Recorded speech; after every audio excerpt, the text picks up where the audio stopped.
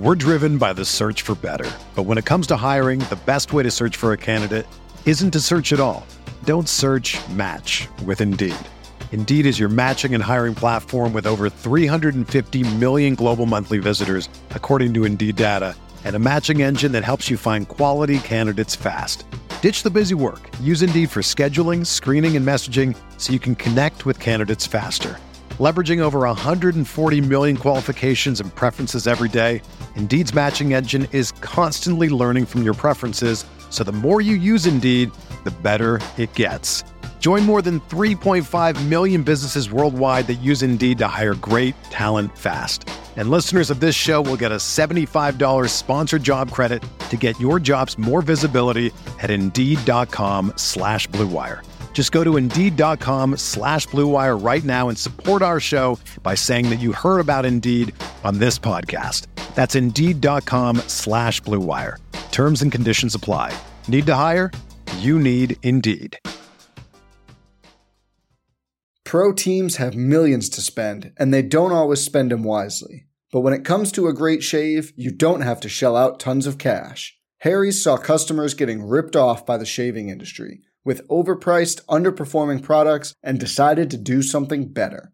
They found their own way to make beautifully designed razors for a fraction of the price of the other big brands, so you never wonder if you overpaid. Harry's shaving products look great, and the weighted handle makes shaving feel great too. I like to keep my beard neat, and Harry's always leaves me with a smooth yet crisp shave. Harry's quality is top-notch, thanks to German-engineered blades made in their own factory that stay sharp longer. You can get a 5-blade razor, weighted handle, foaming shave gel, and a travel cover for just $3 at harrys.com/Blue Wire.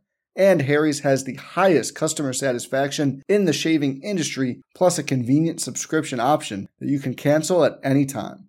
Getting the best doesn't mean spending the most when you shave with Harry's. Get started with a $13 trial set for just $3 at harrys.com/Blue Wire. That's harrys.com/Blue Wire for a $3 trial set. Experience! Welcome to the Pat Mayo Experience, presented by DraftKings 2022 The Travelers Championship. Picks, bets, preview, one and done, plus a recap of the U.S. Open, the best golf tournament in some time. Excited to relive the devastation that was the back nine of that tournament. For me, I mean, for the viewing audience, it was great. Me as a viewer, absolutely loved it. Me as a bettor, didn't love it quite as much as maybe some others who would bet on Matthew Fitzpatrick. Either way, we'll go through all of that. Reminder to smash the like button to the episode. Give me your early lean down in the comment section for the Travelers Championship. The research show is already out. You can see where I'm coming from with a lot of the stats that have come through so far. Plus, we got some angles from the U.S. Open to talk through. But the Listeners League is now open, 2,500 spots this week. Thank you for filling it a week ago. Hope everyone had a great Father's Day. That's always nice. But fill the Listeners League. That'd be great. And the live chat this week, we are switching times. We are no longer going at noon Eastern time on Wednesdays with Tambo. We are going at 9:15 a.m. Eastern time with Tambo. This way we thought we can get it out early. If you're someone who goes into the office right now, you can get to work, you can throw that on, you can space out for the first hour and a half and listen to some golf. Maybe ask a question or two. Don't get banned for life, because no one ever wants to do that. Although people seem to think it makes it a fun part of the show, but my blood pressure goes up. I'm getting old now. I can't have high blood pressure. Either way, 9:15 a.m. Eastern time on Wednesday, Tambo and I will be talking. Plus, it gives everyone the entire day to consume the audio podcast at the same time rather than coming out just in the afternoon. So that's where we're at with golf coverage this week. FantasyNational.com/Mayo to get yourself 20% off. Jeff Feinberg, I hope it was a happy Father's Day for you. And can you tell the people? Okay, I don't want to reveal your secret. Do you want to tell the people? I don't know. I'm weathered this morning, Pat. My secret. Yeah, you got a happy Father's Day wish from who? That is true. No, and I kind of tweeted it out there yesterday.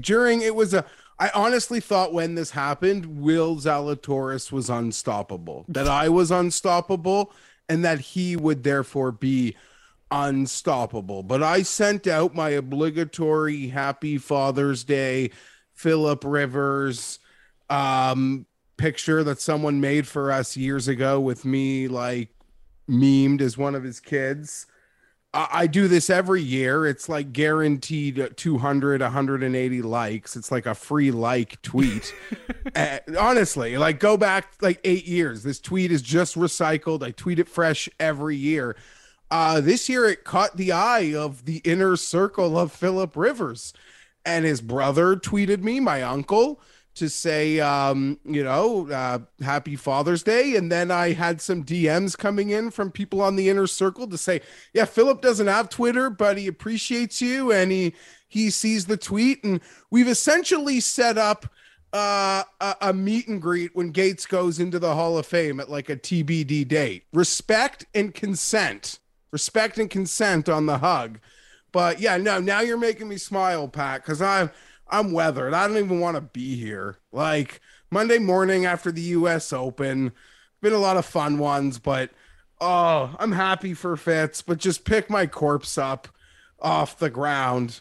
Wasn't like DJ at Chambers where I was literally, you could have like stenciled me on the floor as my wife arrived home from a cottage, but I was just corpsed.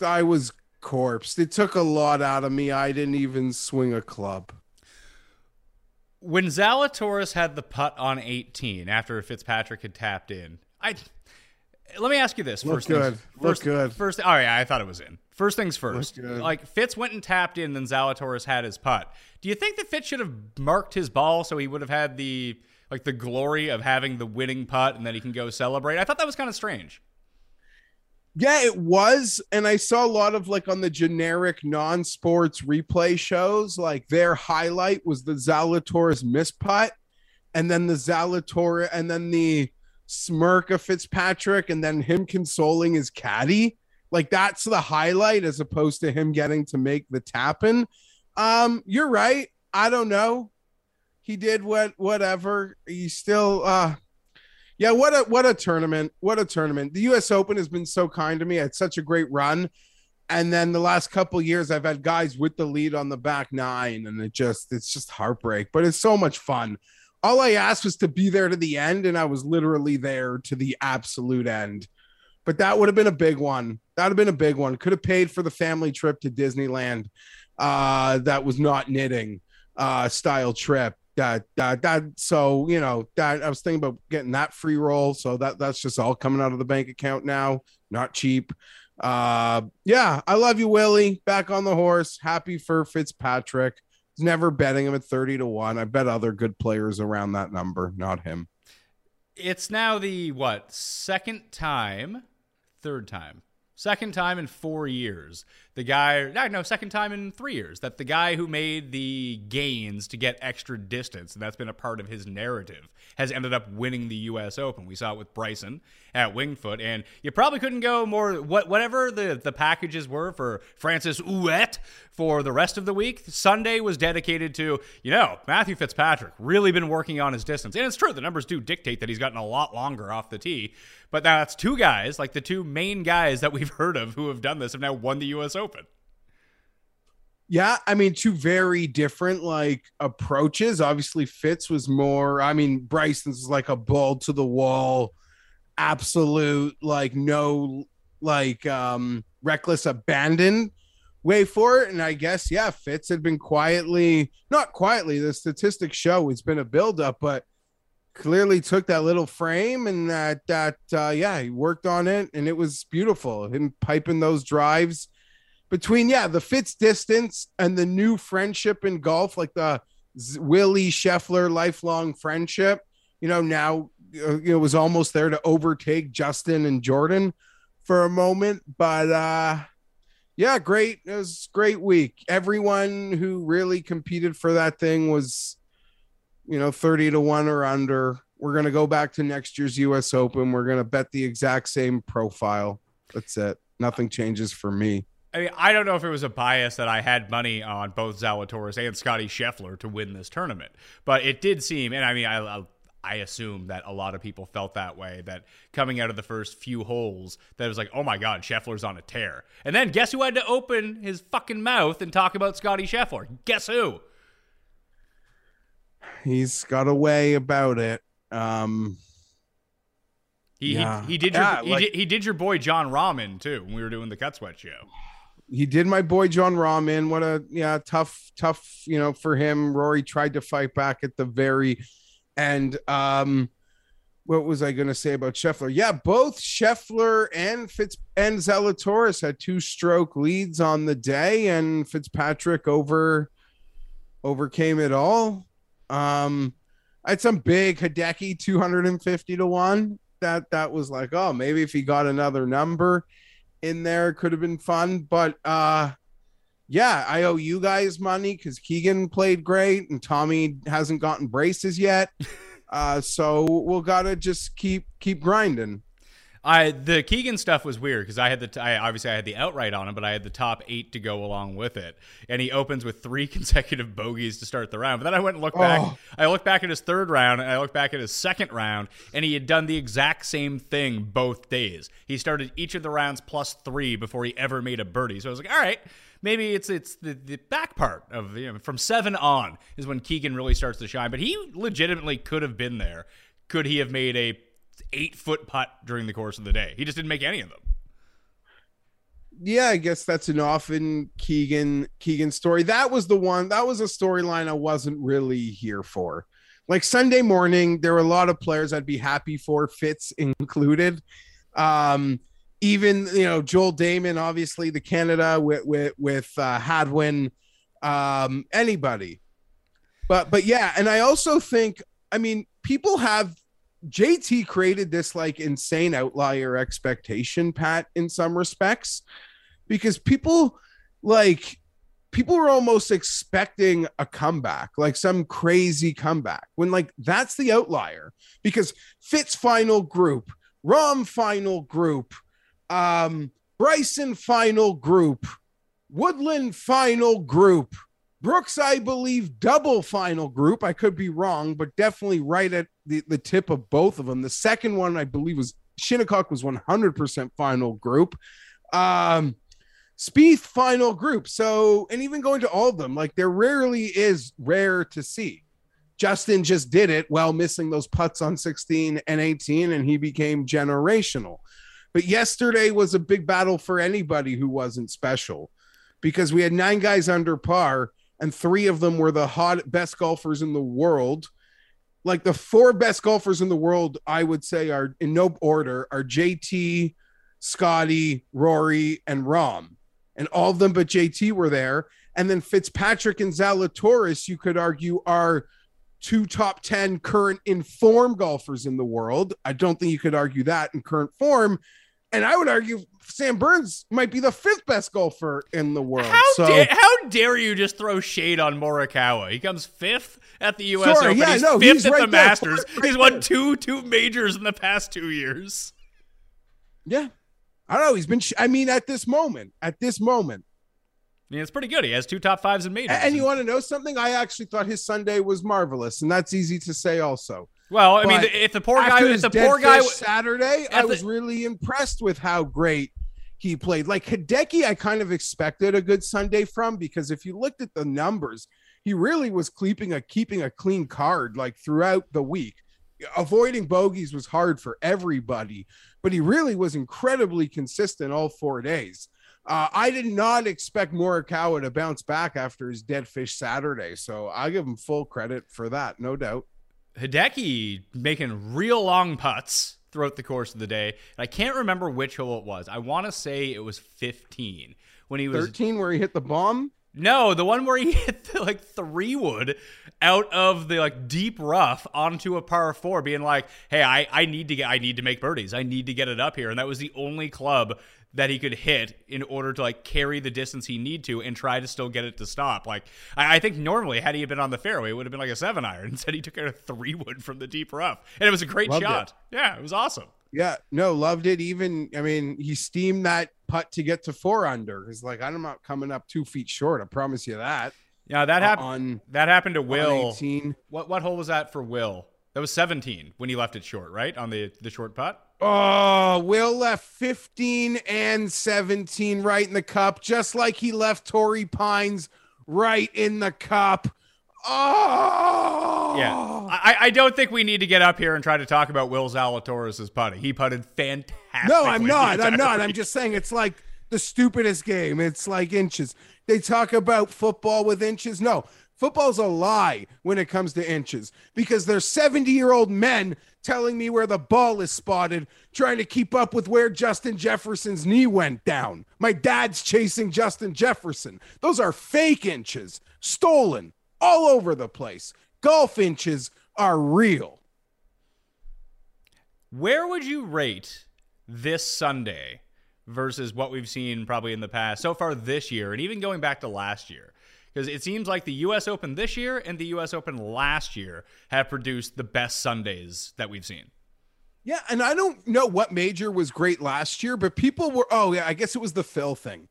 But I died on the hill that the U.S. Open last year was the best. Like, I don't care what Phil did. Like, the U.S. Open last year was the best tournament we watched. To have those names fighting it out all on the back nine. I agree. I agree, Pat. Once again, the U.S. Open.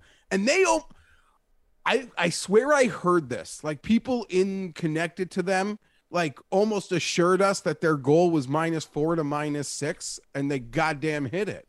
Like, they were perfect this week, in my opinion. So kudos to them. Kudos to the PGA of America for what their setup and everything they did. USGA. And now I cannot freaking wait to go to St. Andrews. I don't give a shit to talk about the Travelers, even though I guess I'm contractually obligated to. I mean, you're not contractually obligated. If you wanted a bye week, you just tell me. I'll get I don't know. Pizzola just texted me, so I'll get Pizzola on. He can tell me, well, there's no good bets this week. See you next time. Yeah, but at least he won't lose a few $100 like I will. It's true. I like I really like the Travelers Championship. Yeah, you've hit Bubba, Kokrat. Like, you've been very lucky. I think the Spieth bunker was you. You've been very good here, and it's consistently the week after the U.S. Open. And I feel like post majors, I'm just like worn out, and I own that. Like, I wear it too hard. And I'm happy to copy you. And that's been very successful for me. Yeah, the Travelers. It wasn't Kokrak. It was Russell Knox was the one who ended up getting it done for me. Here, did not have Harris English a year ago. That Fitz shot from the bunker. I was just praying for either the bogey from Fitz, because that seemed more attainable than a birdie on 18 from Zalatoris, even though he gave himself a really good look. I can't believe that shot, man. It was incredible. And the shot on 15 he hit. Yeah, walked after it. Piped it, but he ended up. He at least ended up in a good area on 15 because he was in that. It was a lot. Every time that even Zalatoris was sort of the benefactor of this, and we kind of forgot about it. Remember when Leishman won at Torrey Pines? And you got to be wider than just being a little wide. Exactly. Right? Is that what you mean? Yeah, you want to hit it into the people where the ball doesn't get like nestled down into the rough. You want to put it on like the flat walked over area, so then you actually have. You can at least pick it off of that lie. You can get clean contact on it. It was like when our guy, MJ Duffy, was hitting it out of the hospitality stand on Friday. Yeah, well, that kind of like people made that joke Saturday night. Like, if only Rahm hit it where Rory hit it on 18 Saturday, you get your free scumbag drops. But you use the rules to your advantage. Yeah, I feel like Rahm doesn't fight hard enough for the rules. Like, there's something to being... Well, JT, and that was a thing on Saturday. JT, like... Listen, you can't say, oh, I'm a nice guy, I'm playing by the rules, then cry about being a nice guy. Like, you can't have it both ways, buddy. You either just use the rule to your advantage or don't cry about it after the fact. Even though I think he was wrong, but I was listening on the radio. I was taking my kid to swimming, and they were giving it a weird explanation with this drainage. All he had to say was like, no, I want to put my foot here. And then that's it. They give him the drop. It was the same thing. I mean, Zalatoris got his from the middle of the fairway he was kind of going to be by the drainage. It was like, no. Like, I'm going to move away from this. I thought that the day was going to go very poorly for me after Scheffler ended up on the divot in one, but then he ended up making birdie on the hole. I was like, ooh, that's quite the shot. So I would have said, listen, I'm not good enough to hit out of a divot. I'm not Scotty Scheffler. If Scheffler was my playing partner, I'm like, hey, you just kick it out of that divot. Don't worry about it. So for Fitzpatrick, it's the shot on 15, it's the shot on 18, and it's the putt. It's the putt. No, I was going to say the putt. but the putt just feels like it's a buyback from the missed like 3-footer on 11. But yeah, you hate to see that happen when it's not a guy you bet on. But hey, he drained it. What? Nothing. It started to feel like it was going downhill after that, because I was looking at Fitzpatrick's live odds, knowing I had the other two guys, and being like, what's the number I need to bet here? And I didn't want to start chopping into my winnings at the same time, because I made a lot of bets this week. So I was like, well, do I really want to go down this road? I knew I had the Keegan potential backdoor. Nick Hardy coming in, I should have bet him better than top 40. Should have bet him like top 20 or something like that. But that ended up coming through. I knew we made the bet on the Cut Sweat show with Zalatoris, so I knew I had the 5 placings on him too. So you add all of those up, and that's really great. But it's not the same as hitting a winner and getting that big buyback on everything. What happened to Rory? Was he just too close to contention before he started playing well? I don't have an answer. And same as Rahm. Like Rahm did same with Rahm. I don't know. Nothing. Rahm was missing like 4 or 5 footers.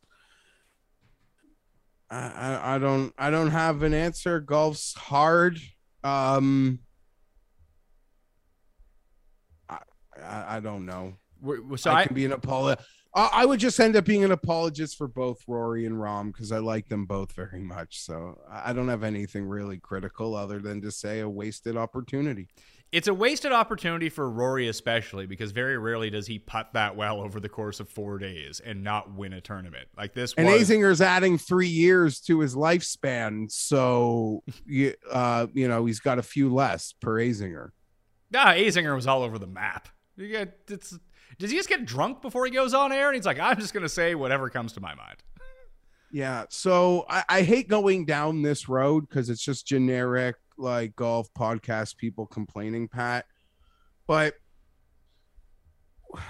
when the Sanderson farm, which happens in the middle of 6 fucking football games, can service me more than the US Open in terms of a broadcast and a tracking ability, you've got a fucking problem. That's I don't want to rant and rave, even though I can get that way and my match already feels like it's lit. But that's what it comes down to.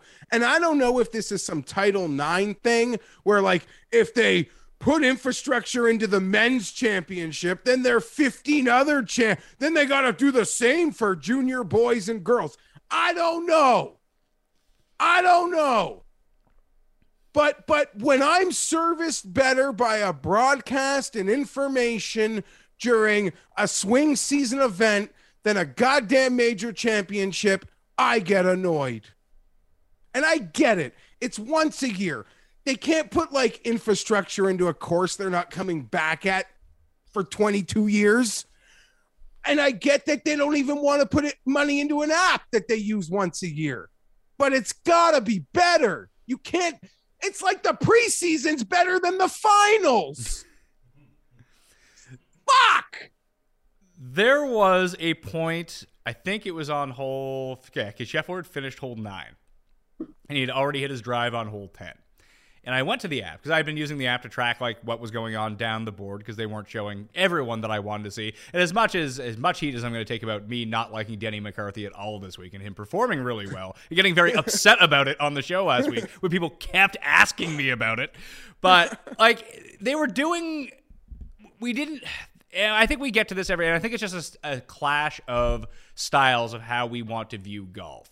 But like they didn't even story tell. That's the thing. Like they could have built up. Like Damon was still kicking around. Hadwin was still kicking around. Keegan was still kicking around. And Denny, I mean, I never thought he had a legit shot at winning, but by the amount of holes he had left and the score that he was at, he did. And the only time that you ever saw him was like, oh yeah, here's moments ago, Denny McCarthy had a birdie putt. It's like, how does he keep hitting it to 10 feet every time? The clubhouse leaders at 3 in Hideki, they only put McCarthy on the scoring tab when Rory got to 2. And I kind of get that, but Rory getting to 2 was the only reason they acknowledged other human beings at 2. We're driven by the search for better. But when it comes to hiring, the best way to search for a candidate isn't to search at all. Don't search, match with Indeed. Indeed is your matching and hiring platform with over 350 million global monthly visitors, according to Indeed data, and a matching engine that helps you find quality candidates fast. Ditch the busy work. Use Indeed for scheduling, screening, and messaging so you can connect with candidates faster. Leveraging over 140 million qualifications and preferences every day, Indeed's matching engine is constantly learning from your preferences, so the more you use Indeed, the better it gets.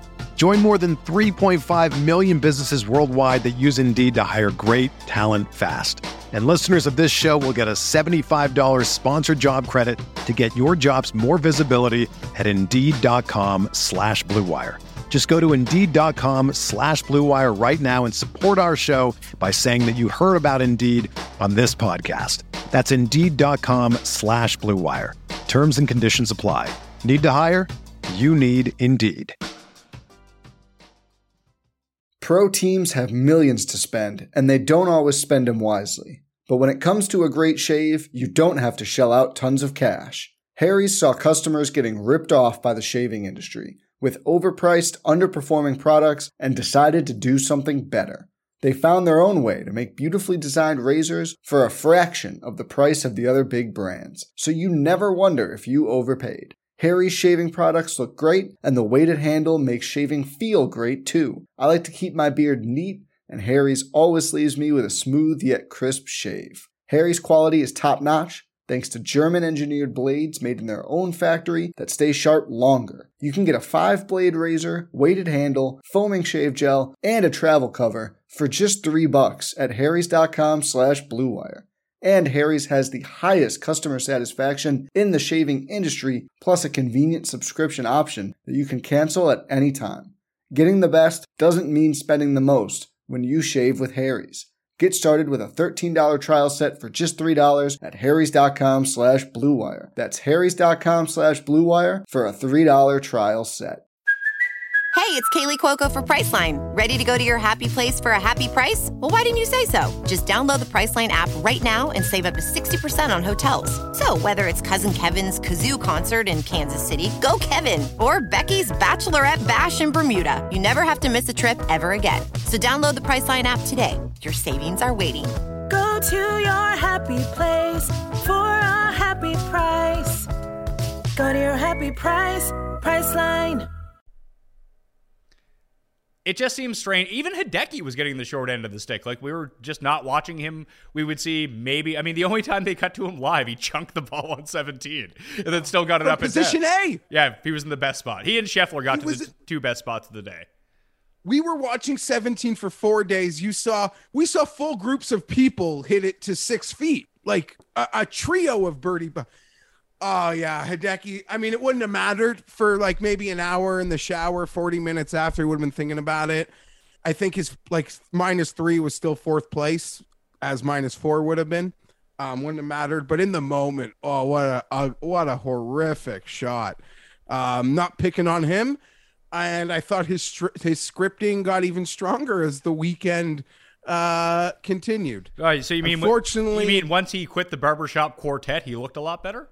Yeah, I like Paul. Yeah. Barbershop Quartet was Friday. Paul made a great point. He was like some low budget. Well, you could argue all buffets are low budget, but it was like a really bottom barrel buffet sort of top on Thursday. And I'm not here to say that Hideki deserves to be on a best dress list. I'm just here to say he's so far from a worst dress list, because some guys are out there like actual slobs, and he is so consistent with his top to bottom scripting that includes shoes that, like, for him, no, he can never breathe a worst dress list ever. I'll die on that hill. And guess what, Decky? By all accounts, sounds like you'll be taking your scripting to YouTube. Well, do we know that? Let's talk about the live guys for a second. Because my BBM's flood. I got people like I golf with your BBMs. You're still rocking the BlackBerry. ICQ. My ICQ is being overloaded at the moment, Pat, with people being like, I'm cousins with this guy. He golfs with this guy. Had da-da-da. And like, these are tour players. The connection is to tour players we like. And I got the names I am hearing will. There's a name or two that are rattling. Even Pat, there's someone from inside an equipment manufacturer that has told me a name that will make people like shiver. And I don't even want to like go anywhere with the rumor because I don't want to give it life because it seems so unbelievable. Really? I should say the name? No, or I really, mean, like, of course you should say the name. But at the same time, like, I'm trying to think of who it could actually be. Like, you have, I mean, unless it's Scheffler. No. Like, because it's not Rory, it's not Justin Thomas, it's probably not Rahm. Nope. It's probably not those three. And unless it's Spieth, does it really matter at that point? There's one more that matters you said I put it this way. At the top of the show, you said I disrespected him. Well, Morikawa has kind of made his intentions not known, but at the same time, he hasn't outwardly dismissed it like everyone else. He said he wanted to do his research on it and see what's up. Okay, and I know people that are inside the camp that are just like, this feels way more real than it should. I'm hearing Decky, Cam Smith. Yeah, Answer's apparently gone already. Answer's already gone. That's being reported by Mexican media. I'm going right into this. Well, no. Well, here's the one I don't understand. I mean, Brooks is gone. Brooks is gone by like that's the one I've been fed a lot. That's not a secret though. Ricky, hold on. Ricky left, right? No. Okay, but he's supposed to be leaving because Ricky's in the field this week in Hartford. Yeah, so Ricky might actually be doing Hartford into Portland. Like, he might be milking the tour for one last orange here. Yeah, pun intended. But there's also the other like way to do this too, because I remember when Phil first came out and started taking all the heat about this. A lot of it had to do with he ended up leaving, obviously, but how much leverage that this would create for PGA Tour players. Like, if obviously Rory, Rahm, and JT have come out against this, they're not going anywhere. I feel like Spieth is probably in that same boat too, as he's kind of a part. Anything Justin Thomas does, it's like it feels like he and Spieth are going to go do that together. But with the rest of the guys who haven't committed yet, but saying like start putting out rumors that we're going to go. This is what I could see the Morikawa play being. It's like, why not say that you're going to go and see what the PGA Tour gives you as a kickback instead to stay? Like, why wouldn't that be your move of leverage? And on the other side of it, Pat, a lot of guys have been playing cold. Like, the guys that have been playing coy about going to live have seen their offers increase. As I told you last week in some personal correspondence.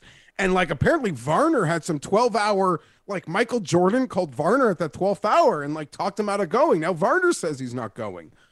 But, so it's really weird. I don't know what to believe, but my ICQ BBMs are just filled with rumor mongering of people who say to have people, and some of these people have given me stuff in the past that has been like highly accurate, and some of these people are brand new into the Feinberg world. Yeah, the Feinberg that's world. That's why I keep the DMs open, just to be thanked by the Phillip Rivers contingent that they know that I am supporting them. The best point a buddy of mine made to me about Live this weekend is like, how do I put this? Because he said it so well, and I almost wish I had it recorded. But at this moment, I'm not saying it can't grow and be different.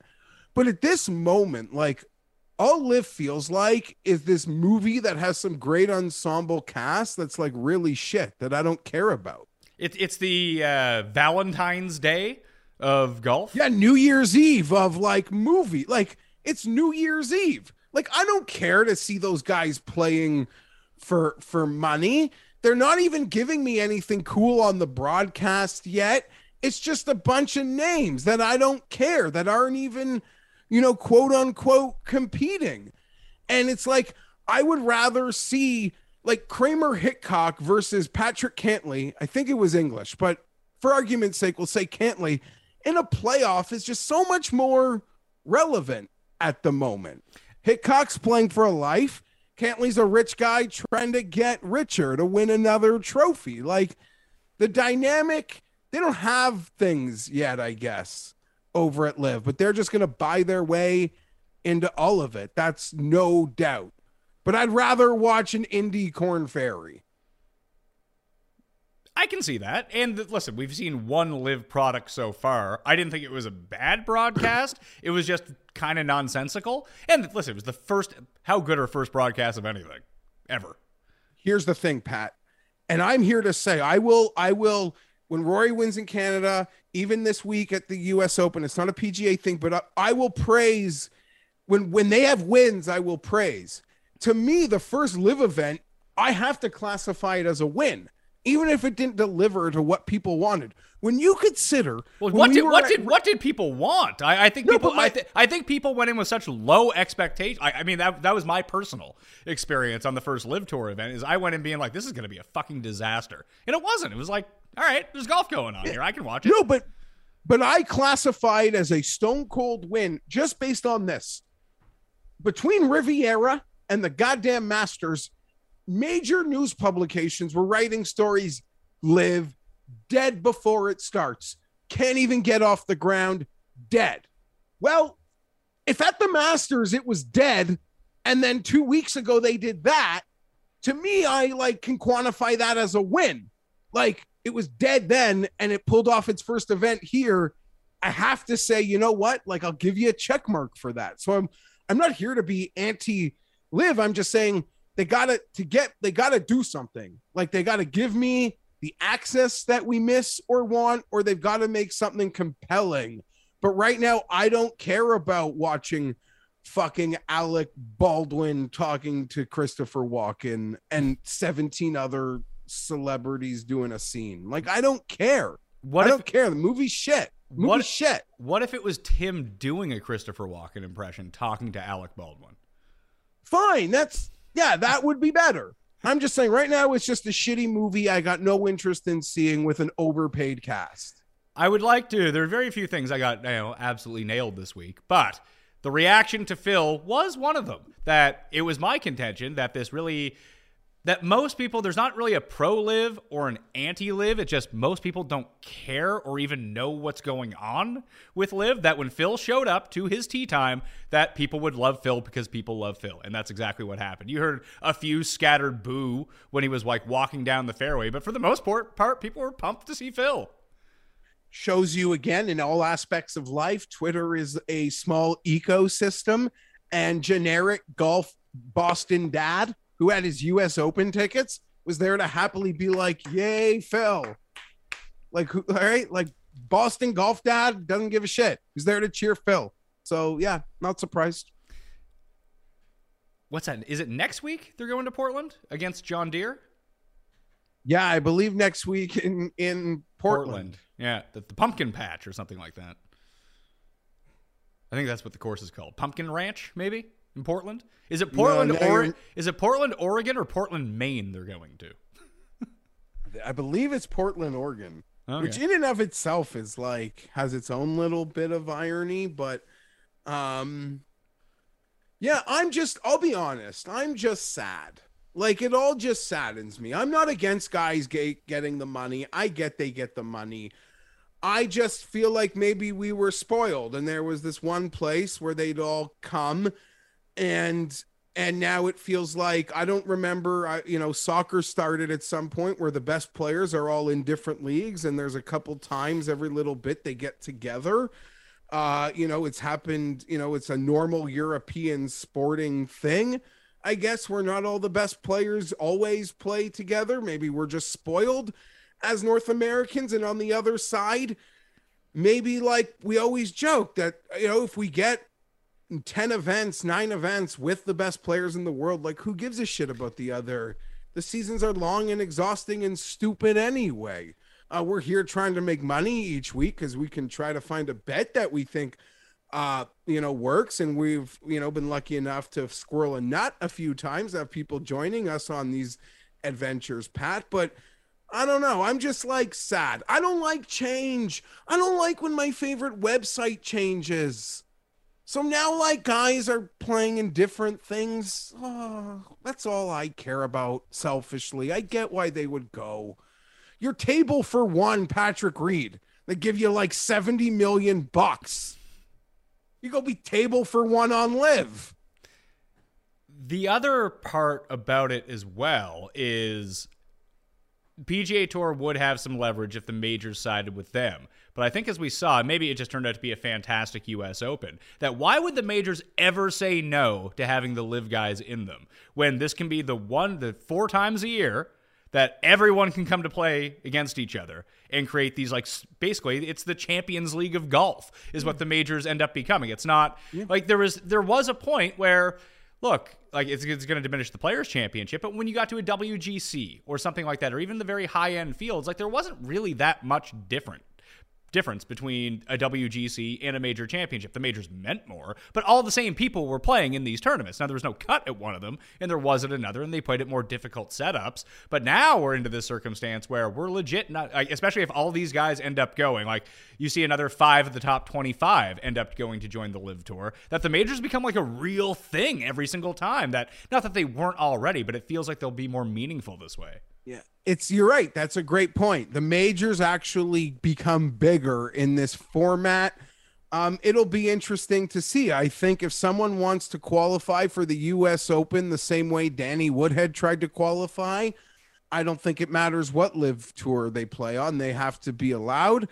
I expect the Masters to hold their winners' obligations, their winner exemptions. I don't imagine that's something they'd want to mess with. Maybe they can find a way to try to limit or make it as difficult as possible for others, in a grandfather way, which in some way could, help the PGA Tour's lone PR campaign, which is History Legacy, which I don't think is a bad move for them. It's kind of like one of the only bullets they do have, but in the end, you're right. Like, this can only make the majors bigger if, like, Colin and Victor and other guys, great young players, go. Like, this is the only time it becomes Champions League. It becomes the World Cup. Like, we get 4 World Cups once a year. It's the only time I'll get to see Victor play against those other guys. Like, I don't know. But yeah, I'm just saddened. Like, that's just my overall desire, like, thing is saddened. Not like obsessed with Saudi money. I think if you take it, the questions are fair to be asked about it. And the thing I thought was the most embarrassing from all of last week. You can take the money. You can, well, other than Grayson Murray, you could take the money. You cannot take the money. But I thought Brooks Koepka's performance, and I'm not talking about the weekend, in front of a microphone was pathetic. It was the most pathetic. To pretend like you don't understand why it's important or people care at the first time the world gets together after its birth. Though that's the only unacceptable response to Live is, why are you talking about Live? In my opinion, that's the only one. You're going to go out last week when there's rumors and put out eyeball emojis? But the second you're asked about it, why is it important? Let me concentrate on the U.S. Open. Fuck off.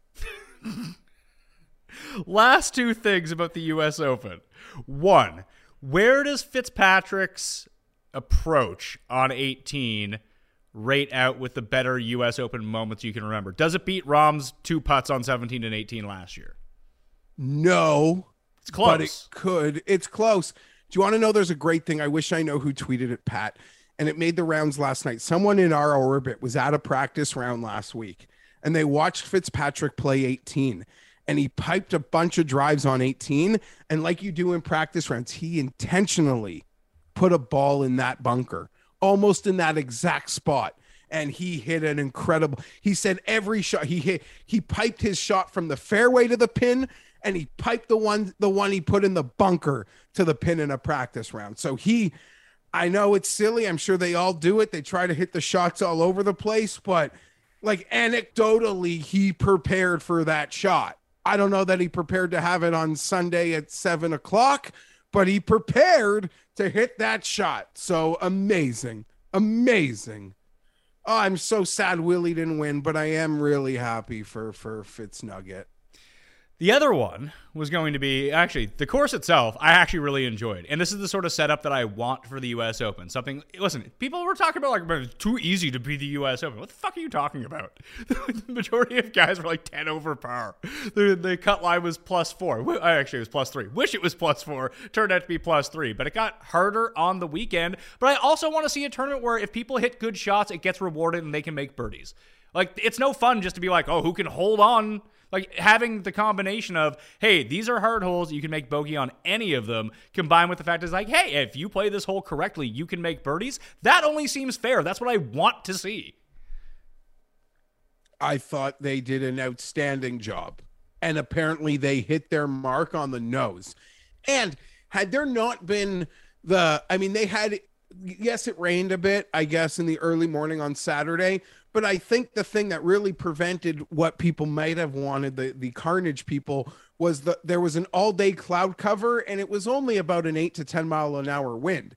And what that all-day cloud cover did is it doesn't let the sun bake those holes out, right? So it doesn't just make them the hard, crusty U.S. Open green. Full-day cloud cover. There's nothing the USGA could have done about that. Because I woke up thinking 2 or 3 was going to win. But you saw pretty early, 5, 6, 7 was probably going to be the number. The other thing, too, this is twofold as a part of the coverage.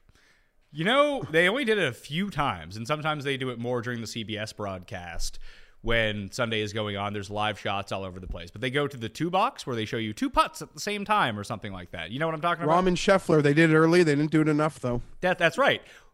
The 2 parts about this is, one, why don't they do it more often? And why don't they do like a 4 box or something like that when there's that many guys on the course? Is that just too much for people to like absorb? And 2, what is with like the stock footage background that they use as like the thing behind it? Like we couldn't fill that with like, hey, here's some more context besides here's the hole that these people are on. Not like here's the rest of the leaderboard. Here's where these guys kind of shake out. Here's just anything else. Like it looks like they went onto YouTube, search free moving backgrounds, and put that as their background behind it.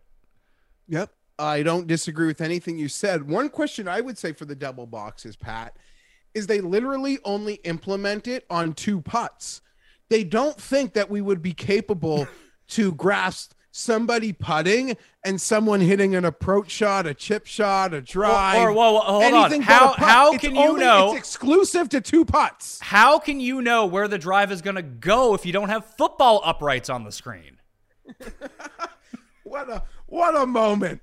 What a moment. Back 9. Was Tim like livid? Was he like, I just like giggled. I assume like people with Tim's sensibilities were freaking furious. Like you're disgracing the back 9 of a US Open. Like you have to compare it to another sport. It's the back 9 of our national championship. If you don't get what's happening here, fuck off. It doesn't need a football comp. 1 second. It would have been fine if it's a twofold argument here. 1, there's 2 fucking trees on either side. If you're watching the US Open and you're sitting there being like, I wonder if you can put it right through that tree, if that would work. That's probably not the first question that you're going to ask. Hitting it between the trees seems like the good idea. And then when both Fitzpatrick and Zalatoris hit it between the uprights and it goes in the fucking rough, what the fuck was the point of it? Incredible. And it just dawned on me right now, and I don't know if someone else has made this joke. I assume like a Brandon Porath has probably beaten me to it because he is quite funny. NBC gave us the gold man, like the trophy golfing guy at the Players, and this. Like, that's what fucking happens in these meetings, people. And don't you understand? That's why they're ripping the YouTube free backgrounds off. They're spending all their money on this shit. Do you, as we speak about it, and Pat, you're way more familiar than your entire audience outside of a couple people. I have the slightest familiarity, but how long it takes to execute certain things that actually show up on network TV, and like the type of layers of meetings and approvals, like it's nauseating. When you think, oh, someone has a good idea, let's run that by the 2 people in charge, and then boom, execute. No. And to think people get excited and like send their minions in the graphics. Like, oh my God. And how many times, like, they show the leaders on these, like the whole, like it's hole number one, like when you get to a golf course, like the stand in the US Open has the fancy ones, like all weekend going to commercial, seeing that like horribly annoying graphic of the leader on like a tee stand. What? You think NBC events are good because they have the Golf Channel connection, but it's like they completely revert to, I don't know. I don't, we did the network already. Can move on. I'm sorry. Well, no, this is what we're here to talk about. I can boil it back to one of the main reasons that, I mean, shockingly enough, that I like working for my own company where I can fucking say whatever I want and do whatever I want is I don't have to put up with that shit. Even at a lower level, like when I've had meetings with some of the networks about what you could possibly do on one of these things. I was like, well, Feinberg and I want to swear on the show, and you guys can like beep it out. It's like, oh my God, no one would ever go for that. It's like, why? You tune into whatever. You can find the uncensored version. You can clip it out if you want, or make it seem, put a graphic over it, cut it out. Not that big of a deal. Now we're not going to go. I could not swear. If you told me not to swear, if that's costing us opportunities, it's not costing us. I'm grown enough to not swear. It is not costing us opportunities because the opportunity isn't good enough. It's no longer a good. It's not just the swearing thing. It's being able to talk about what you want to, whenever that you want to talk about it, and that is not great for one thing. Compartmentalizing things. Like I was even talking to Rick last week. I was like, if we're ever going to go to like network or try to have like a national show, the move is like it's me and Rick doing the player by player breakdown every single week for every single tournament. That is the least offensive, most golf informational show there is. And I love that show, but I think it's special for the majors. Like doing it every week would take away some of the allure of it. The reason people tune into this because it's two guys talking shit back and forth. And I think that's what people want to hear. And two, when it comes to network stuff, do you know how many times when we used to work at our old company that the idea came down to, well, the owner likes this, so we're going to do this. So we're going to gear our presentation to make sure that he likes it so we can get approval for budget on it. Not what's a good idea. Not anything. It's just, oh yeah, this is what he likes, so let's do it that way. And I mean, the dude owns the company. I get that, but it doesn't make for great editorial content. And that goes beyond, I think, broadcasting. People probably walk into that hurdle in all walks of industry. But yeah, and again, kudos to you and Rick. That was another great show. I love that show. I don't know. I'm sure there would be an appetite for it weekly, but I too totally get it does feel special. It it tent poles with the majors, and that's must for me. Yeah, it's the only show that I do really that has any sort of semblance to what could actually appear on quote-unquote real TV. Like, you could watch that on Golf Channel. It's a completely inoffensive show. It talks about golf. It talks about all the players. The tie-ins, if they were ever looking for it in terms of betting tie-ins or daily fantasy tie-ins, whatever the fuck they wanted to do with it, that show works for that. The other shows, I mean... and it's very structured. Like, even you see the time code. Yeah. I'm like, there is no lollygag. There is no whatever we do here for even a moment on that show. Like when you see the time code sheet of you and Rick talking about 100+ players. Yeah, but the reason that people love tuning into this show is like the football show with Cuss. Like the off the rail stuff is the fun part of the show. Either way. And I think, one of the first reasons that hit me when we did this show or started doing it, like, yes, there's the betting aspect of it, but when we started doing this show, no one was doing like golf talk with the same sort of passion that they would talk about for basketball or football and soccer. And I don't know, there's people like me and you, and like, we love golf. Like, we have that passion for golf that other people have for the other sports, that like it's okay to get excited and freak out about and maybe swear when debating what happened on the weekend or the broadcast. That didn't exist before we started doing this. If it did, this is still we were still a frontier, and that's all you. And you. I don't have the same sort of passion that you do, so don't discredit yourself when it comes down to anything like that. The 122nd U.S. Open has concluded, and the champion has been crowned. Dewar's, the official Scotch whiskey of the U.S. Open and most awarded blended Scotch whiskey in history, is proud to congratulate the winner of this prestigious tournament. We're also proud to announce the limited release 2022 Dewar's 19-year-old Champions Edition. double-aged, and then finished in new American oak and first fill rye casks for a profile as rich and complex as the game we all love. The 19-year-old Champions Edition is a truly remarkable experience, worthy of raising a glass to the glory of the U.S. Open and the champions it creates. Please join us in celebrating the winner as we all look forward to next year's tournament at the Los Angeles Country Club. Here's to a great Scotch whiskey, here's to golf, and here's to celebrating the best of the best in every regard.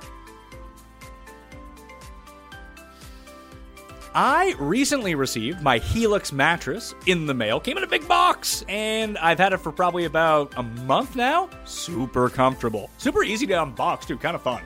And put it into the spare room, and I was like, you know what? I think I'm going to go try this out. Went and tried it out, talked it over with my wife. Swap beds! Helix, now the main source of what Mayo's laying on at the household over here right now. Helix Sleep has a quiz that takes just 2 minutes to complete and matches your body type and sleep preferences to the perfect mattress for you. Why would you buy a mattress made for someone else? With Helix, you get your mattress that you know will be perfect for you when you sleep. I took the Helix quiz, and I was matched with the model of my choice because it cooled me down during the night. I like it, I don't like it too firm, I don't like it too soft, and all of a sudden, a mattress shows up that is tailored completely to me. I really love it. It's soft, but it's still really supportive. My wife, all in on it too. So if you're looking for a mattress, you take the quiz, you order the mattress that you're matched with, and the mattress comes right to your door, shipped for free. You don't ever need to go to a mattress store again. It's that easy. Just go to helixsleep.com/Mayo. Take their 2-minute sleep quiz, and they'll match you to a customized mattress that'll give you the best sleep of your life. They have a 10-year warranty, and you get to try it out for 100 nights risk-free. They'll even pick it up for you if you don't love it, but you will. Helix even has financing options and flexible payment plans, so a great night's sleep is never actually all that far away. Helix Sleep is also offering up to $200 off all mattress orders and 2 free pillows for all our listeners at helixsleep.com/Mayo. Let's move to the Travelers Championship. What we're here to talk about 50 minutes into the show. A fun one. TPC River Highlands, not too far from where we just had the U.S. Open, the second shortest course on the PGA Tour, 6,841 yards. Par 70 is what we're looking at this week. It's a good field, as we kind of joked about on the Cut Sweat show, is that, the Jay Monahan's putting the boys back out on the Vince McMahon called. He's putting them out on the house show circuit this time. We got Rory, we got JT, we got Scheffler, we got, who the hell else is in this field? It's really good. Cantlay is playing, Xander is playing, Finau, Keegan, Zalatoris, Sam Burns. This is a pretty stacked field. And this has to be someone making the call and be like, yo, we need our guys out here right now. Or, and this is what I'm going to be writing about in my column on DK Nation later today, it's either that or this is the only event these guys are going to play between now and the Open Championship, and it makes a lot of logical and logistical sense, is the Scottish Open is now a PGA Tour event, so a lot of those guys are going to play into that. Rory is hosting the Irish Open next week over in Ireland. He's going to get some traction with that. Tiger's going over to play in some weird corporate event in Ireland as well. And the flight between Hartford and England, it's going to be shorter than going to fucking Silvis, Illinois, or wherever the hell they're going to for the John Deere. Yeah, so you pretty much nailed it. I would say in retrospect, Pat, I would argue I'm more surprised about the Canada field than the Travelers field, because for years we hear players love the Travelers. I don't know whether it's the event organizers. They really do amazing things for the players and the families that go above and beyond a regular week. We always see these strong fields, and it's kind of becoming a pattern that we're not used to, at least, going back to, again, when we started doing these shows X amount of years ago. The strength of fields that now border majors has increased tenfold in the last handful of years. And you can make your reasons, be it a live thing or the jokes and all that. But I don't know, these big boys, they tune up for the majors. They try to bring their A games to them, and they realize, why waste it? I've tried to peak here. Let's keep going. But I think the Canada event field strength at the top actually surprised me more than the Travelers, which I feel we historically get a really strong showing. Guys love it out there. Yeah, I mean, Canada can kind of go either way because you kind of had your embedded Canada guys who always played. Then you had your embedded Travelers guys who usually played. But realistically, and this has been better since, because this was the third event out of COVID, I believe. It was Colonial, Heritage, then Travelers. You had that super field, and some of that translated back over. But this used to be Paul Casey, Bubba Watson. Like those were usually like two of the five biggest names. Very akin to like the Valspar is what I would say for the Travelers Championship. But now, like, you got everyone coming in. These guys are going on the road, they're going on tour, and they're going to make the best of it. Do you have any favorite bets before we get into the overall odds? Because I saw Joel Damon at 125 to 1 and instantly played that with the top 5 places to go along with it. It just seemed like a really big number for a guy who just came top 10 at a major. Yeah, so I've made 0 bets. I'm literally like way out of my element. That sounds lovely. I do believe, doesn't the Travelers have this great history of rewarding guys who had decent U.S. Opens? That was the 2 West Coast Opens that we saw at Pebble Beach, and then we saw last year at Torrey Pines. Harris English obviously made that big charge at Torrey Pines. I think he came 3rd or 4th coming into, and then he ended up there on Sunday, goes out, flies back across the country, wins at the Travelers Championship. The time before that, Chez Reavie came in 2nd at the Pebble Beach one, or 2nd or 3rd. He had a really good U.S. Open at Pebble Beach. Boom, flies across the country, wins the Travelers Championship. We didn't get that at Wingfoot, so we have no idea because that happened in September. And who ended up winning? Dustin Johnson beat the Toddfather in the final group. And we had the 30 to 1s on that huge Dustin post-COVID number. So yeah, good Travelers memories. But big thanks to Tim Andercust on that one, who really put the kibosh on the Toddfather in the final group. Yes. But yeah, to that point, like I mean, just on the Twitters this morning, like I saw a bunch of people, you know, the first click, Denny McCarthy, 65-70 to 1. I didn't run to bet anything. In fact, there are so many good players here. It kind of, you know, would temper me running to make any bets because I kind of feel like the good players are winning. Back to that, not just in the majors. The good players are back to winning the events. The last really good player who didn't win an event, I want to say, was KH Lee, and he beat Spieth, JT, and Decky at the finish line. That's gonna happen. I honestly see myself in this like 30 to 60 to 1 range, Patrick.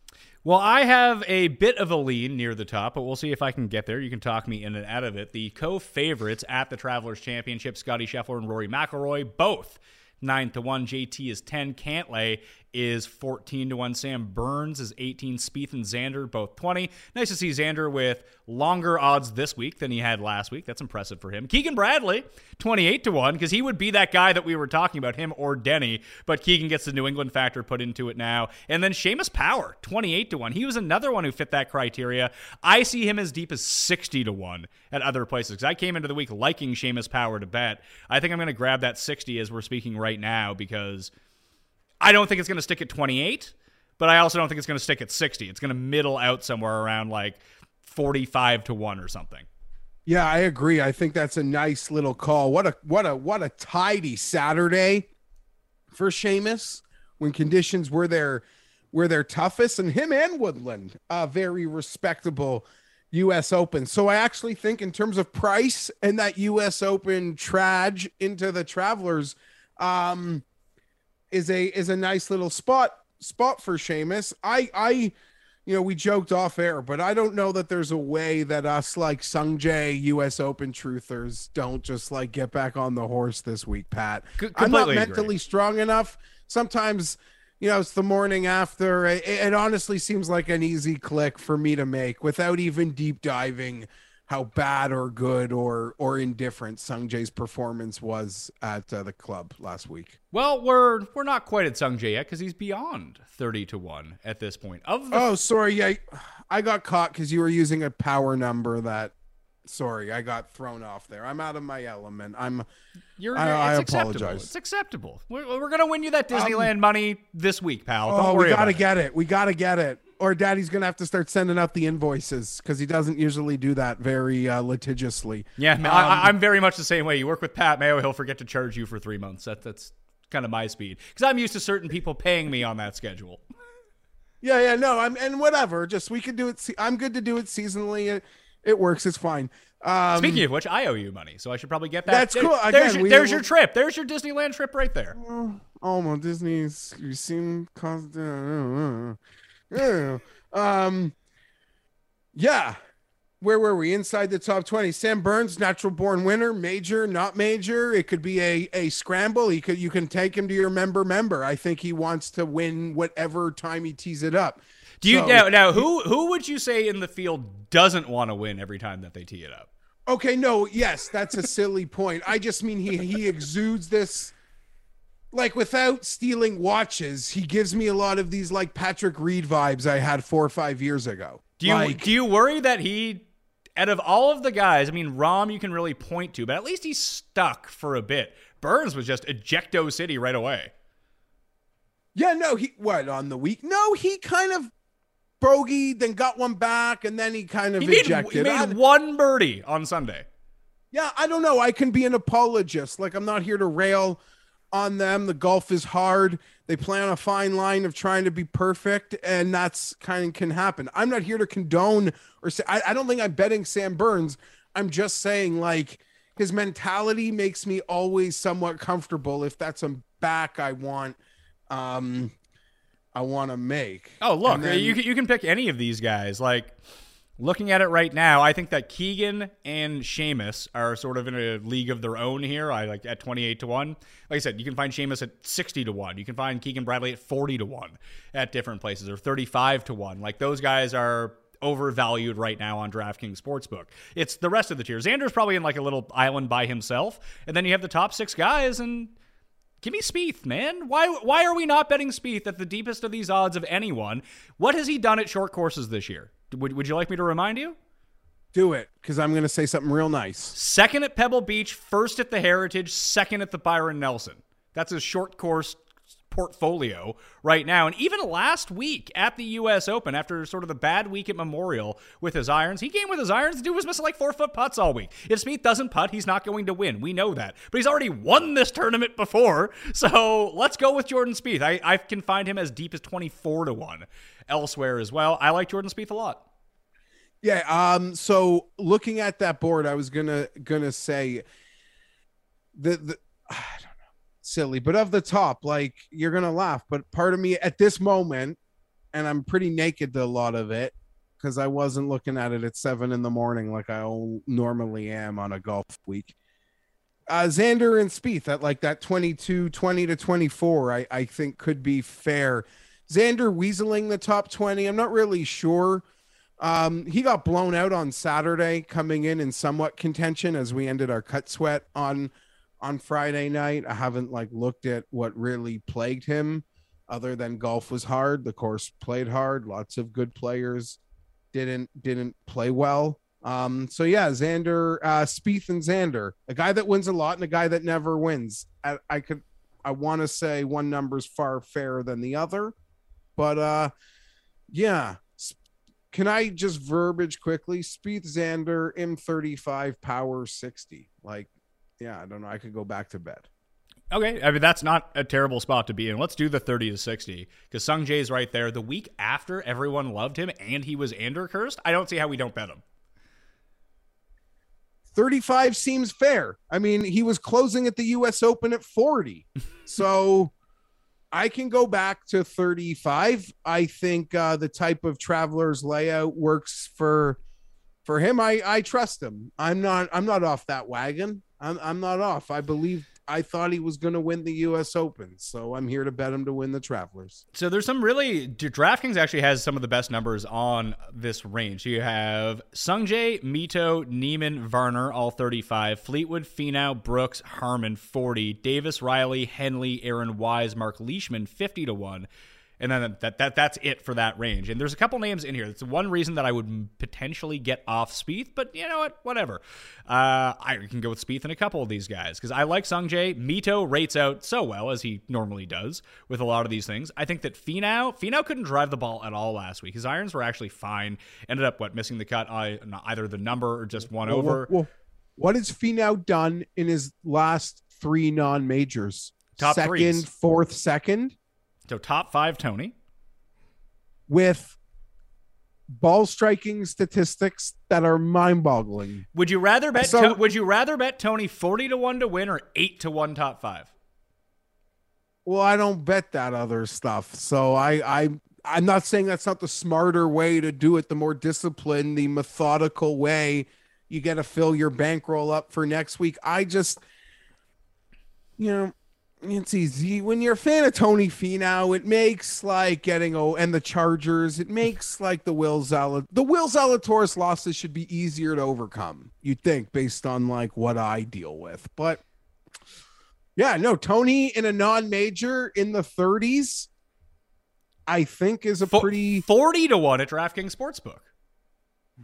Patrick, roping you in. I'm not strong enough for this. Ricky Fowler, 150-1. No, I'm strong enough for that. I'm strong enough for. I am. Tommy Boy, 40-1. What? Tommy Fleetwood, 40-1. I got your card for you. I don't want to bet that one. He really annoyed. No, I'm not like beholden to him. Finau, like I feel like I'd be beholden to in the 30s at the moment. Fleetwood, I can pivot off of way easier. Ricky, I don't waste money on anymore. That's just not. So I'm happy to see him have his nice results, but I don't bet Ricky. You'd have to look real hard to find it. The last one. I think that the Finau number is good. I think the Niemann and Mito numbers at 35-1 are really good. I think I would stick with Sungjae. Like, I think that's sort of the discussion for me. Is it Sungjae, Mito, or Niemann? Or Varner? Like, are those guys at 35? I like all four of them. I think I would rather have my money behind Sungjae Im coming into this week, just coming off the Ender curse. All things aside, I mean, he was the lock of the week for a reason last week. Obviously, he was not a lock whatsoever. But there's a reason that we liked his profile for the U.S. Open and how he had been playing. One bad week. It happens. I don't think you need to bury the guy at an easier event, as you mentioned, at basically the same odds as he was getting against the world's best players. And then I think I'm good leaving Mito, Niemann, Varner, Tommy, Brooks, Finau, Harman off. Like this 50-1 and down. Like Davis Riley at 50-1. I think I'm going to make the plunge on Davis Riley here. When I was going through what I had written last year, I had made a lot of comps to not just the Pete Dye courses, but Valspar, obviously where he came second, really rallied back. And even the Genesis, those would be two of the ones that I'd be looking at. Phoenix to a lesser extent too. Just seems like Davis Riley was in the mix and kind of didn't really lay an egg on Sunday at the U.S. Open. Just didn't really compete all that well. But he got himself back into the mix. He got himself back into the mix at the PGA Championship. He's been just lurking around leaderboards. 50-1 is the best number on the market by far on Davis Riley at DraftKings. I like that number. Aaron Wise is there at 50-1 too. Yeah, Wise and Riley. I think if you wanted to make that card of guys in like a certain tier of PGA golfer who had great weeks last week, I think he really fits that bill. I think he birdied the first and then like made a quick big number and kind of evaporated Sunday, but I don't hold that against him. His week in totality sets up very well with that narrative. And had Aaron Wise pulled through to the end and not won, he'd have been like 25-1 this week. The way he's been trajecting in that event leading into Memorial, how he played at Memorial, how he started this week. So I think this 50-1 for the Wise backers, and in our orbit, Pat, there are a lot of them. Trust me, there are a lot of Wise truthers. I think this 50-1 is a fair and good number that I would have thought maybe on Friday night they would have needed to pray for something like 50-1. If we do some site shopping, you'll find that these 45 to 60-1 guys are generally the best price on DraftKings Sportsbook, and the top of the board is a bit skewed to other places. Like even the Xander number is 16 at most places. It's 20 at DraftKings Sportsbook, but it's like 22 at other places for Spieth, where it's 20 at DraftKings Sportsbook. But Aaron Wise 45-1, Davis Riley 33-1, Finau 30-1, Niemann 28-1. Keegan's a bit better number at 35. Brooks 35-1. So DraftKings is hanging some pretty good numbers on some of these guys if that's where you want to go bet it. And that will, as we see every single week, like being early to some of these numbers and price comparison, they're all going to even out at the end of the week. We know that. You might get like 5 points here, 5 points there, but by Wednesday, the numbers are going to look the same almost everywhere. I'm on the app, DraftKings. Download it yourself. Bet Tony Finau 40-1. Just did a quick little glance. That's a number. 40-1 to win like an event. That's not a major. The way he's ball striking it in what was it? Mexico, Canada. There was another one. Was it the Schwab? I can't quit it. It was Stump the Schwab. He was up there for that one.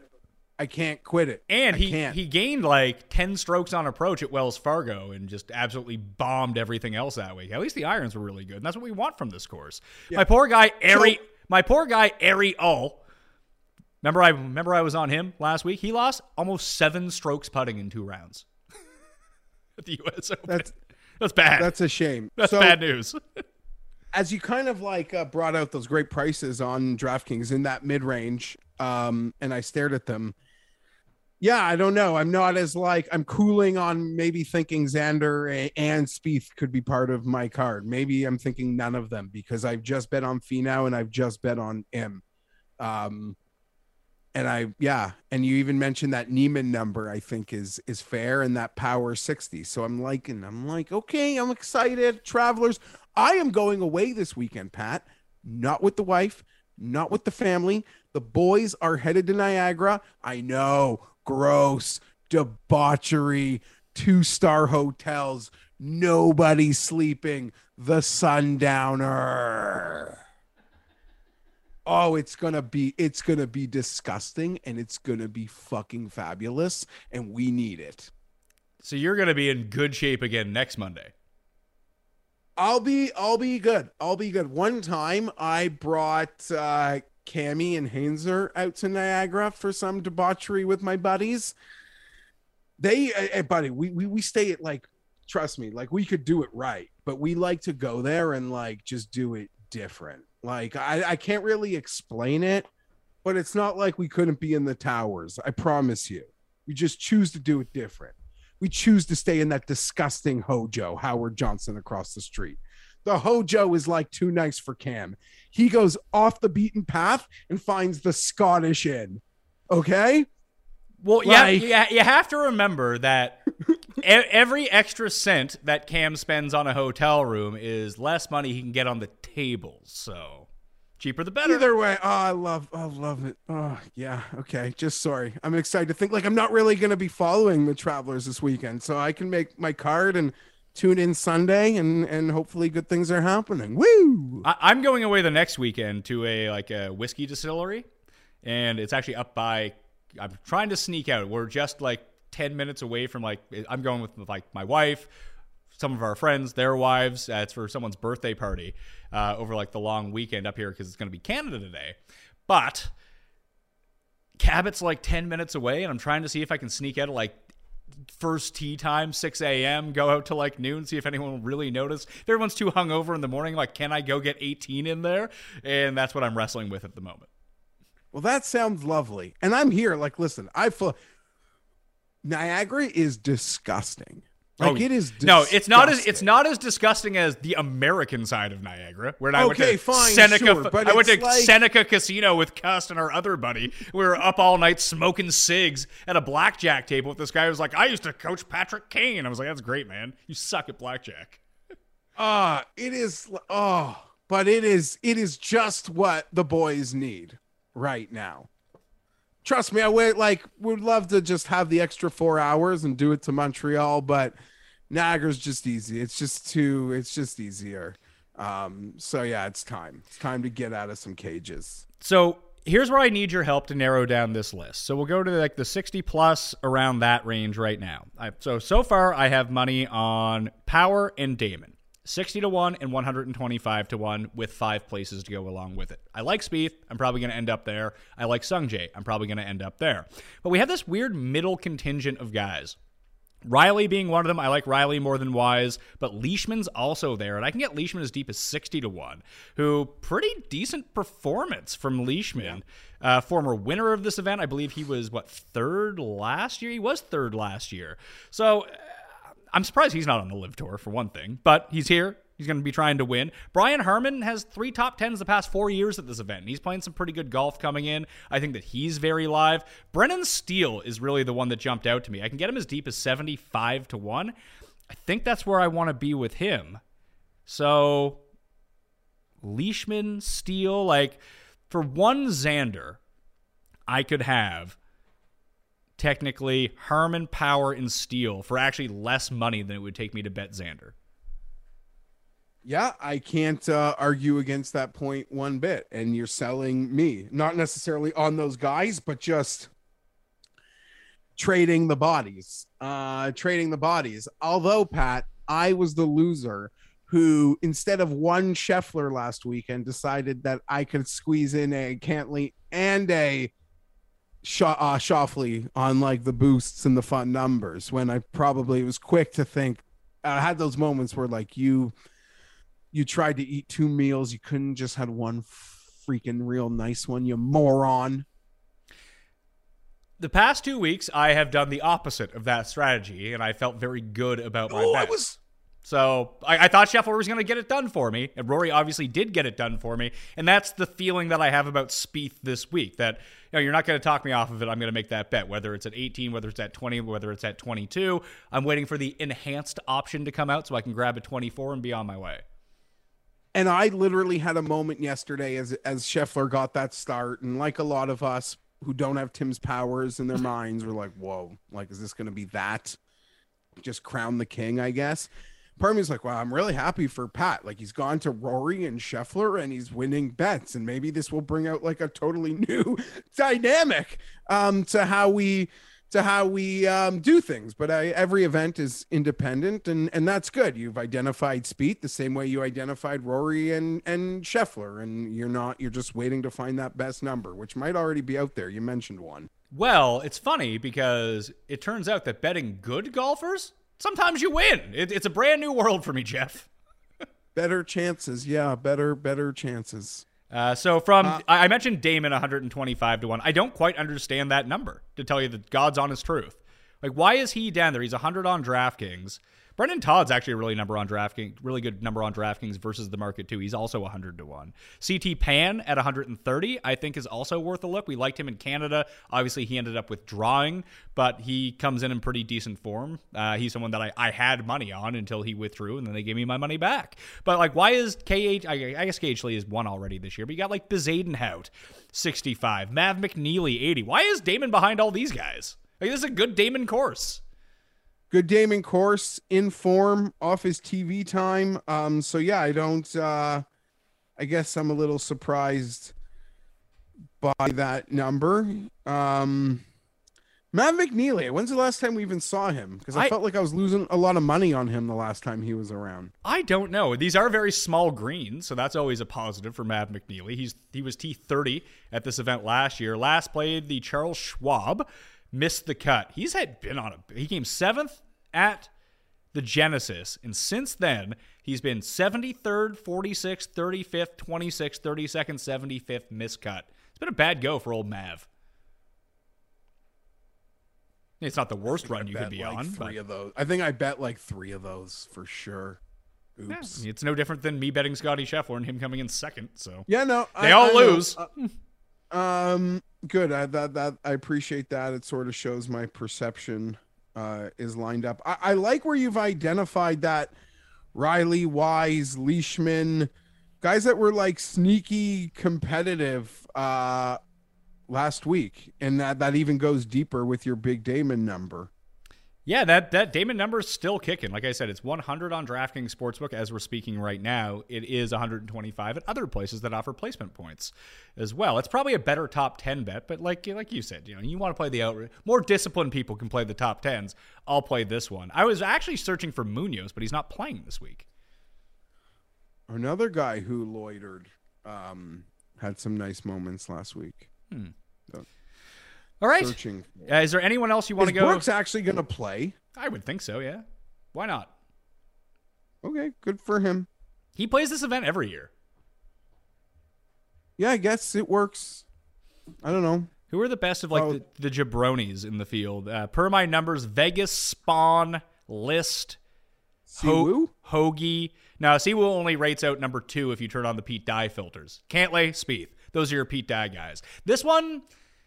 Hoagie's 150 on DK, Pat. That's a pretty good number. I feel like he's been bad recently, though. And, sometimes it takes a while. You'll see this in almost any sport, but it takes like a model a little bit of time to catch up, because when you're playing poorly, especially in golf, you're only getting 2 rounds of data, if that, into it, because you're missing the cut every single time. So guys will linger at the top of stats a little bit longer than they probably should based on your time frame, only because they've had 3 bad tournaments in a row. They've only played 6 rounds of the 24, and they were really good before that. But in reality, they've missed 3 cuts in a row. The stats are flawed in some respect. I'm staring sort of like the one putt. I am staring at a Harold Varner 60-1 right now. You like that? I mean, he's 35-1 elsewhere. I mean, it's a strong number, but do you believe he can win? I mean, I do. Doesn't it feel like it feels like it's coming for him, doesn't it? I know we felt this for at least once a season each of the past 5 seasons, but he's really close. He has had 3 top 6s in a 6-event string, and then went to Canada and played well before he melted. Yeah, it does feel like it is on the precipice. I don't want to say in some ways it felt Matthew Fitzpatrick was coming, but him, guys that felt how can they not find a win this year would be in some ways Fitzpatrick, Lowry, Varner, and Zalatoris is obvious, but who else kind of belongs on that list? Do you think that we're in a situation with Varner where it's a lot like Finau, how we always said that it's probably not going to be one of these tournaments that he wins? He'll win a FedEx Cup event or something crazy like that against all the best players. It doesn't matter what the field strength is for Varner. It's just he's either going to win or he's not. It doesn't matter about the field strength. No, I'm not there. I think field strength might matter for him. I listen, I love Varner. I'm a fan. There's obviously a boogaboo there. Despite the contending, once we get into it, I know it's anecdotally easy to mention, but he had the lead at Riviera. He topped the ball off the tee. He got to that green with the lead a few weeks ago as his playing partner was making a mess, and he just doesn't hit the hole for 3 putts from 4 feet in the lead. Yeah, it's a tough scene. But I like him. I bet him. Maybe he's a guy that needs to post on Sunday. I don't know, but no, I'm not there with the field strength. With Willie, with Finau, I believe that. Bet the bigger number at the full field. With Varner, I'm not there. I think because I'll admit I bet him at a short number to win in Saudi, and he did. Okay, so I have 4 more names. I don't think they're going to be outright bets, but maybe a top 30, top 40. Maybe they're the DraftKings plays that I go with at the lower end. But you know who has returned to form all of a sudden? He is a man of many question marks, Jeff. He's a mystery. Some would call him the Riddler. I just call him John. Top 25s, past 2 events, not a long course, and hitting the ball close. He makes some putts. He's 200-1 right now. Troy Merritt missed the cut at the U.S. Open, but had an amazing iron week. Couldn't do anything else. But if Merritt's irons are firing, you know that the putter can catch up to him. He's at 200-1. Higo, I like Higo. He actually had a nice Memorial run, sucking me back in. And Adam Long keeps playing well. Obviously, he won the Amex. That was at Pete Dye, at least for 2 of the rounds. It was at Pete Dye at the Amex. He's someone who's going to hit a lot of fairways. We know he can make the putts. Can his irons catch up? Maybe. He's pretty deep down this board at 260 or 160-1 right now as well. I think that those 3 guys, if you're looking deep for whatever it is you want to do, I think they're completely in play. And you know who they didn't show a shot of on Sunday, but actually had a really nice U.S. Open? Matt Neesmith? No, Neesmith kind of gagged it away. Hayden Buckley. Yeah, we saw him a bit Saturday, a lot on doing our cut sweat. And he was out with Rahm. So Rahm shitting the bed got him just totally off the TV. He played with Rahm, I think. Oh, no, that was Saturday. Yeah, Rahm played with Keegan on Sunday. Yeah, Rahm played with Buckley on Saturday. I take that. Yeah, take that back. Pretty good week. T14 at the U.S. Opens, no joke. Any thought? Am I making up Wyndham Clark's irons have been good? I mean, obviously he played well for 3 rounds. I didn't really even look into Wyndham Clark, but obviously his irons were obviously not horrible. No, he actually lost 3.1 strokes on approach at the RBC Canadian Open. He gained 11 strokes putting in Toronto. I was wondering because he was on the leaderboard in Toronto. So, I looked like he was playing okay last week. And I guess if you want to play that like poor man's version of the guy that played decent, like, you know, we're trying to stalk that maybe Wise, Leishman, Riley range. Neesmith is probably flirting in like the 150, 200 to 1 range. He can get totally in fuego with, if you trust. He's going to miss short putts, though, as he did on 1 yesterday to just end his day, though. And another guy who, along with Davis Riley, would fit that Valspar crossover. Didn't he have a really nice Valspar championship this year? It's all I don't know. I could lie, but I don't want to. Yeah, he was 3rd at Valspar. So it was Burns, then Riley, then Neesmith, 1, 2, 3. So he, I guess, would be the guy, the bigger number player that has a bit of my attention. Yeah, I don't know if I'm going to get there outright with any of these guys, but I do think like a top 30, top 40, like I mentioned, 6K range on DraftKings. Tambo and I will discuss this entire thing 9:15 a.m. in the morning, live on Mayo Media Network on Wednesday. So sub to Mayo Media Network and set your reminders for that right now. Any final thoughts before we get to the quick bits? No final thoughts. I said a lot about a variety of issues when literally 2 hours ago I told my wife I don't have anything to say this morning. There we go. And we went long. That's a good one. Got me fired. Yeah, the US Open. And I'm sad about I think it's going to be a sad live story week. Well, not sad, but you know, it's going to be a big thing. We're going to see names, the bigger names going to come. We have to do an emergency show then. I guess. Or not. Quick picks. I think they should reach out to you. They don't care. I guess I know you got your... Yeah, you're right. They don't care. Because they'll spend the $200 million on players and then give me some grade 5 HTML logo. Yeah, they're not concerned about making money at this point. No, they got to just get off the ground. I get it. But it's just funny, like the richest people on earth, they've got like kids drawing their logos. You'd think the money they have, shouldn't they be going to the people, like if your NBA team wants a new alternate logo, like you go to some fancy firm or something? I don't know. Not like you don't have some kid draw it up in those HTML. Yeah, but as a part of the Live Fund, they probably have like, I don't know, their nephew is the head graphic designer guy and like ship him $3 million a year to make shitty logos for them. That's how this stuff works. Can't wait till can't wait till they have to. Dustin's forced to go to some guy's birthday party to make an appearance. Did you see that? I don't know if this was true or not. I saw it reported that a part of the Schwartzel didn't get his money from the Live Tour because in his contract the winning payouts are actually a part of the money they received to go. I don't know if that was true or not. Can't be true. If that's true, then the PGA better put that on the bulletin board in the Travelers locker room. I forget who reported that. That seems wild. Also, it seems like next year they're playing 15 events. Dustin Johnson is obligated to play all 15. If he then is going to play the majors, that's 19. He might have made himself a more inconvenient schedule, traveling to more annoying places, playing more golf. Not that I think he read the contract, and not that I think he cares. He got paid, but it's just funny. Like he might actually end up playing more golf next year with that obligation. Impressive stuff. But actually, less golf if you consider it's only 3 rounds. That I don't think they're going to change the 3 rounds, but I think you're going to see them change either the shotgun start. They might have that for the first 2 days. I'm curious to see where this goes because I think that everyone kind of agrees that the shotgun start's a terrible idea and it makes it really hard to follow.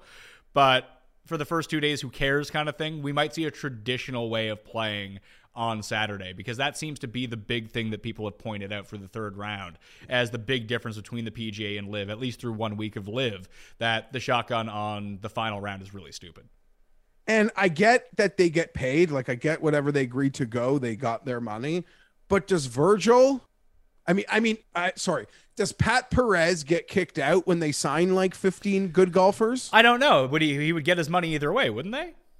Yeah, I guess, but then he can't. But they can still expand the field, couldn't they? Yeah, no, but live is like Roman numerals 50. Like, I guess that's for the shotgun starts. They're about these smaller fields. At some point, are they going to kick guys out, or they're just going to maybe there'll be live minor leagues at some point, Pat? Oh, the Live Ferry Tour?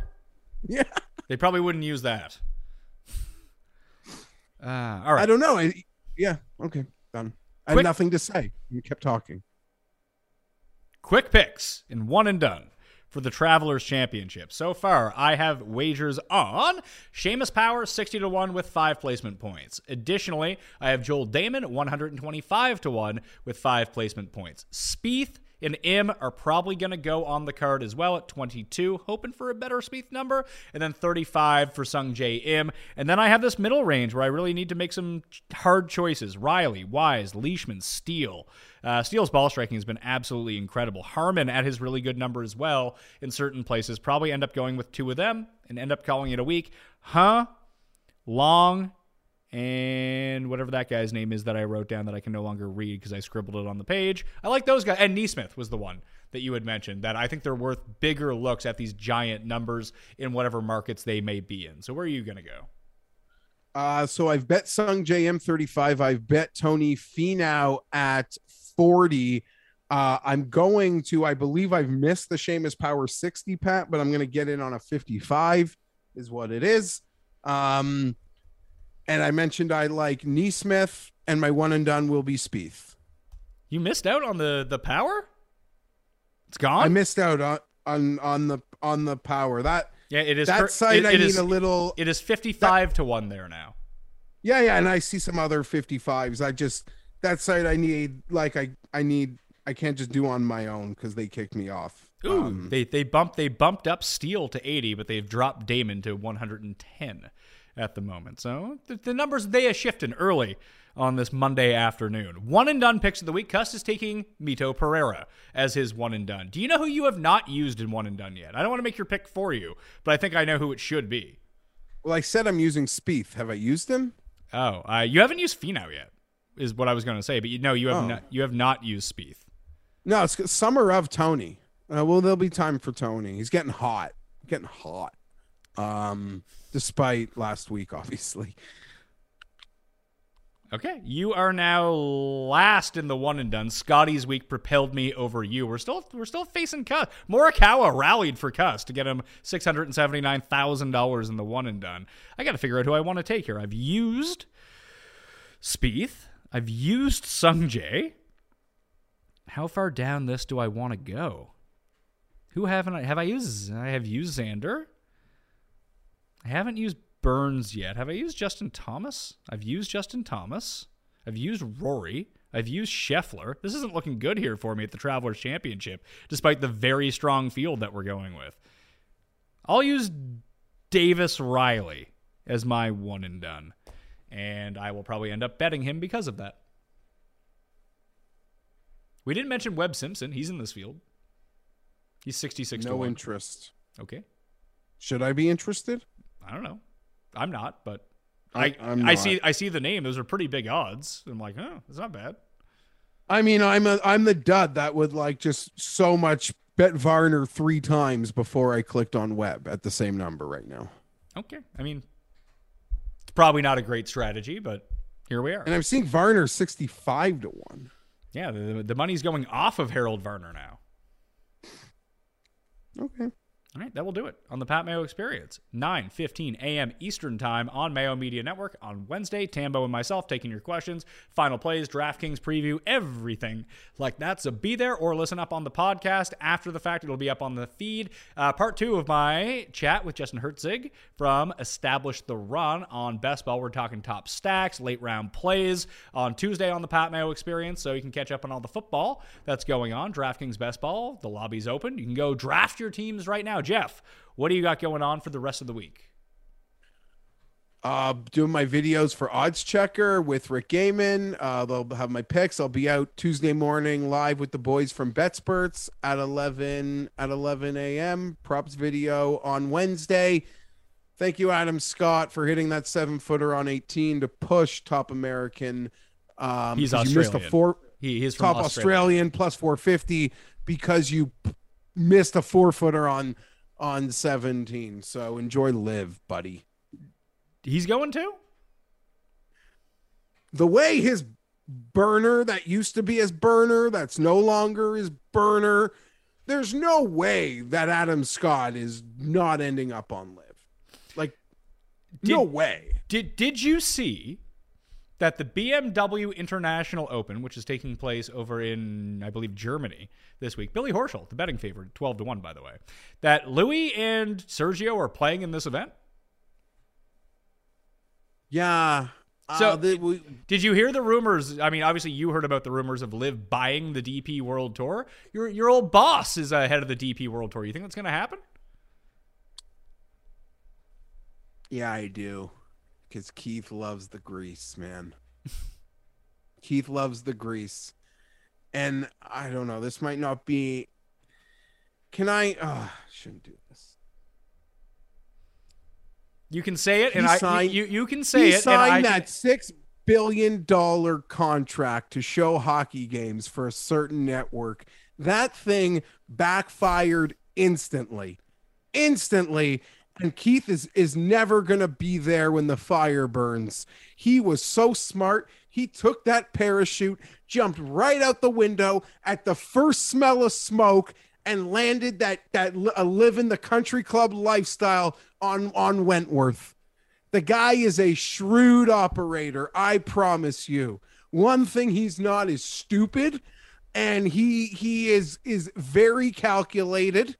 From the glasses he'll walk out of his house wearing to the business deals, despite the that one for certain Canada TV network just costing people's jobs as the Leafs never won a round since its inception. But Keith Pelly will not be, I bet $1 million Keith Pelly will not be held holding the bag. He will not be the last guy holding a bag of Bitcoin, is kind of my point. No way. Now, are people are people saying this because these guys are playing in this event? Because it would make a lot of logical sense with BMW being such a massive sponsor of the DP World Tour. Obviously, you talked about Wentworth. They do that. They do this German event. I believe they have another one as well. That to appease BMW as a title sponsor, if Louis and Sergio want to play, who are they to say no if they're the two biggest draws that they have? Yeah. That could be a big part of it. There's still a lot of unknowns, but I wouldn't be shocked if KP followed the money, Patrick. The money. That's what the money is for. Final thing, happy Father's Day to you and all the fathers out there, even if you're not a father.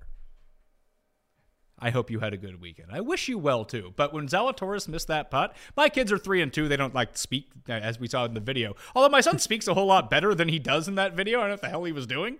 But when Zalatoris missed the putt, I let out an audible groan. It was like an, ugh. And simultaneously, the 3-year-old was next to me. The 2-year-old was next to me. They were even on their iPads. And they both said at the same time, "Daddy, okay?" And I was like, I'm okay, man. Yeah. So mad. When he hit the putt on 11, I went to the other room to kiss my girls, and I even missed Matthew when Matthew Fitzpatrick Foss walked in his putt on 11 that missed, and then he missed the comebacker. I didn't even see him miss the comebacker because I went to the other room to kiss my girls. I was so happy, thinking it was happening. And then it didn't happen. But this show happened, so please rate and review on Apple Podcasts or Spotify. Smash the like, early lean, sub to the channel. Newsletter coming out on Wednesday evening as well. Once again, 9:15 a.m. Eastern Time, Wednesday, with the live chat with Tambo, finalizing the week and going over all of the DraftKings plays. Thank you all for watching. Hope you had a good week. I'll see you next time. Experience! Everyone is talking about magnesium. It's all you hear about. But why? What do we know about magnesium? Well, magnesium is the number one mineral that 75% of Americans are deficient in. If you are a woman over 35, magnesium will help you rediscover balance, energy, and vitality. Magnesium supports more than 300 enzymatic reactions in your body, including those involved in hormonal balance. From functional medicine doctors to mental well-being and female hormone experts, we all know that magnesium is the one mineral to improve all aspects of well-being and health. But which one? Magnesium Breakthrough from Bioptimizers, the trusted choice recommended by leading experts with 7 best-absorbed forms of magnesium to ensure your body receives the support it needs for overall well-being. Go to bioptimizers.com/balance today and use code BALANCE10 for 10% off. Support your journey to wellness at bioptimizers.com/balance. Magnesium Breakthrough from Bioptimizers, your foundation to optimal health and vitality.